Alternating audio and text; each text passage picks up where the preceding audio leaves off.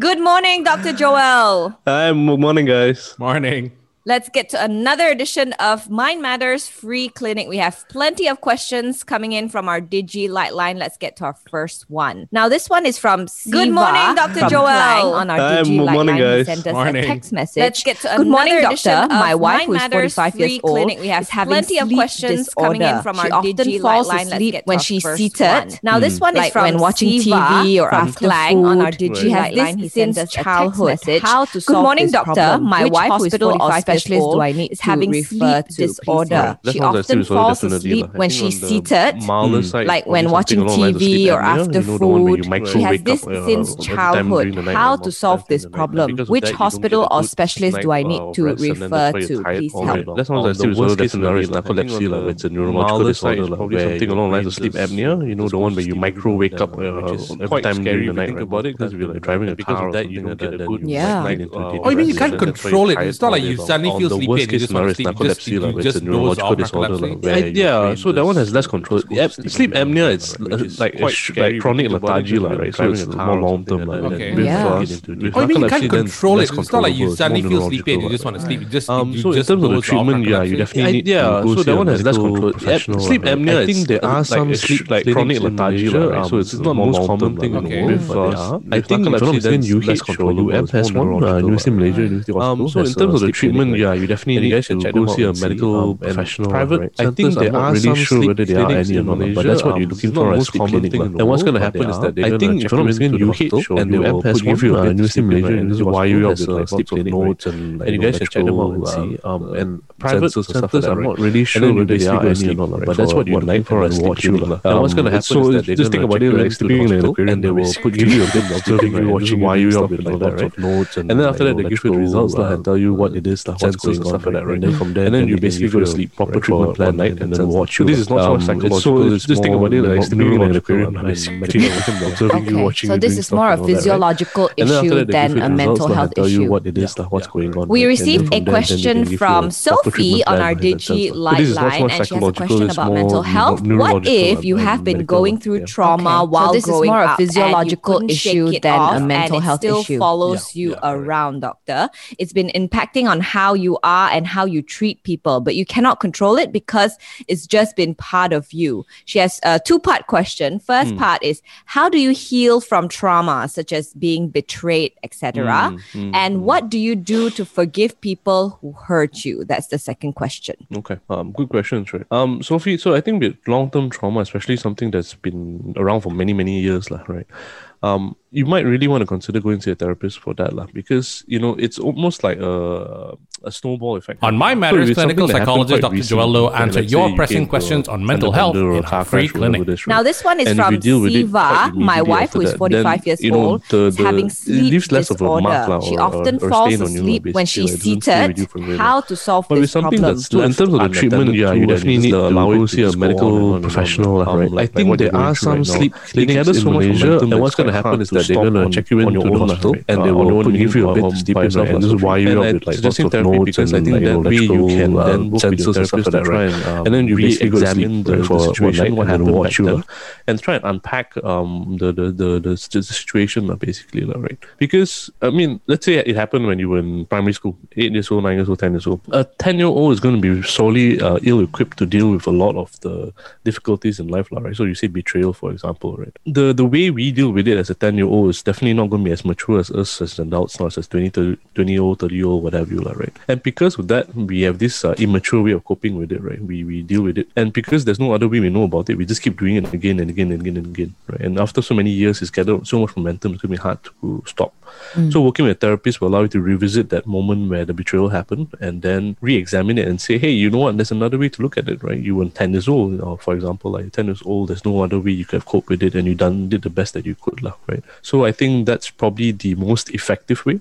If you want to do it on your own also, it is feasible, but it's quite hard, right? So it's this whole journey of revisiting what happened, processing it, journaling it, talking to people about it, and things like that. And it's a very drawn out process, right? But in this case, usually I would say, if you can do it your own, but for this one, I think seeing a therapist would be much more effective, in that sense. Okay. Right? And then the second question was how to deal with. Can we forgive people who have hurt us or betrayed us? You can. I think you definitely can. But whether or not we are ready to, that's the question, right? Because forgiveness is it's a very personal thing. It's you and your own. There's no involvement of the other party, right? Even if you forgive the other party or you don't forgive the other party, it's not like it impacts them very much, in that sense, right? So when we talk about forgiveness, it's people oftentimes say, "Oh, I need to forgive that person. I need to forgive whoever it is," right? But if you think about it, it's actually more for you. Right, it's for you to let go. It's like let's saying that, okay, I'm done with this, I accepted this, I'm moving on from this situation, in that sense. So whether you can or cannot is definitely a yes, you can do it. But whether you're ready to let go and move on from it, that's a question you need to ask yourself, right? We received a voice note from Jerry on our DG LITE line. Have a listen from Sophie on our DG LITE line, and she has a question about mental health. What if you have been going through trauma while growing up? All right. So how do you increase your EQ so that you won't be so angry all the time? Is it on how you are and how you treat people, but you cannot control it because it's just been part of you. She has a two-part question. First part is, how do you heal from trauma, such as being betrayed, etc.? And what do you do to forgive people who hurt you? If you are more emotionally congruent, Sophie, so I think competent, aware, then of course you're more aware about how to manage your own anger, different situations. You might really want to consider. I think in life we encounter a lot of people, different scenarios where you just make us angry, right? People double parking behind our cars and then we get stuck there. You get fender bender or lining up when they're trying to scan my message. And if you deal with there are things that are gonna make us angry, right? But oftentimes anger is a result of it. But with something that's left unattended to, and you just allow it to just go on and on. Use something fair like what you're going through right now. It gathers so much momentum that it's quite hard. But the thing is here, right? When we are aware of our emotions, on your own control of our emotions by yourself, so aware about it. Suggesting therapy because I think we realize that when we're getting upset or therapist to try and re-examine the situation, what happened, and then from there we can choose to do something about it. When you're not aware, it's almost like afraid. It just starts and it goes. I mean, let's say it happened when you were in primary school, no control, 8 years old, 9 years old, 10 years old. But if you're aware about it, 10-year-old is going to be solely ill-equipped to deal with a lot of the. And then by doing so, then we can choose when and where we want to be angry. The way we deal with it very powerful, is definitely not going to be as mature as us as an adult process.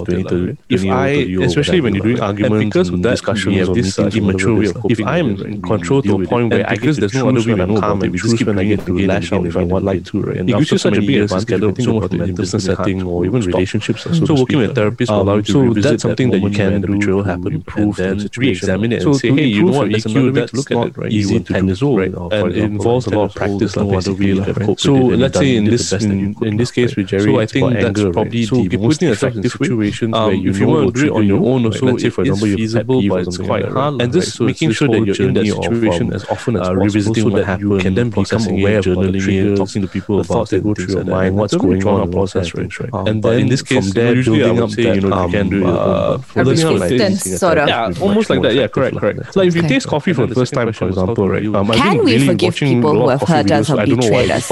You can. I think you definitely can. But it's a good analogy because they're saying things like if you want to learn how to drink coffee, you got to drink like 4 or 5 different cups. Because forgiveness is something, it's very personal. So if you get angry in one situation and you don't go back to that situation again for another month, forgive the other party or so, you'll never learn the other party. It's not like it impacts them. So if you put yourself in those pet peeve situations, so when we talk about forgiveness, every time I get angry, right, we say, oh, I need to forgive that person and it's unfair, whoever it is. So I know that if I think about it, it's actually more for you, right? It's for you to let go. Sometimes it's more physical, saying like maybe I start to accept this, or I skip this little, like, you know how that the hair, the back and the neck, yeah, the prickles at the back, yeah. But whether you're ready to feel those physical sensations means I'm starting to get angry yourself, right? So by putting yourself in those situations, you learn about yourself, and that's one way to improve your EQ, right? All right, this final question, Dr. Joelle, is from Miss Lai. She says that I feel my mom has some mental health issues. She started acting strange and keep her distance in the family. She used to be very cheerful, fun to talk with, supportive, but ever since I became pregnant, she shut herself in, she had no appetite to eat, and she is losing weight. I suspect it has something to do with an abortion she did many years back that is haunting her now.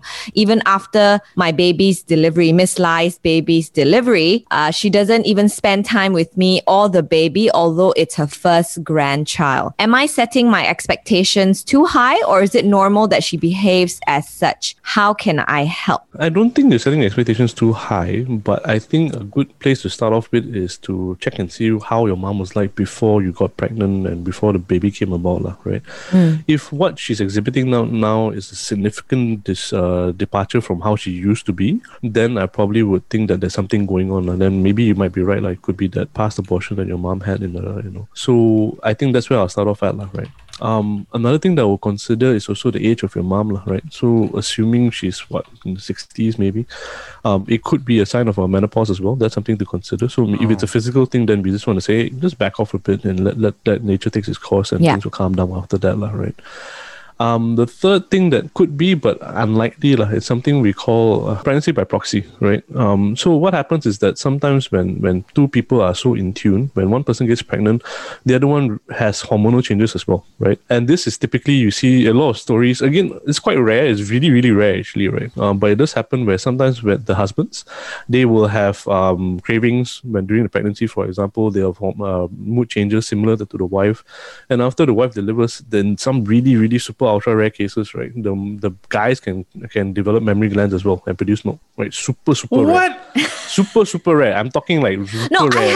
I have heard of like husbands getting morning sickness as well when their wives are pregnant. Is it the same as how some women, if you live together, your cycles start to maybe, I don't know, but to be fair, the syncing cycle things happens a lot more often. This thing I'm talking about is like super ultra rare, okay. Right? So it could be that, but I don't think it's that, right? That maybe we received a voice note from Jerry on our DG LITE line. Have a listen. Good morning. Basically, how do we enhance our I think the most likely one is the first two, like maybe she's going to menopause. That's something to consider. And if she's not, then it might be. All right. So how do you increase your EQ so that you won't be so angry all the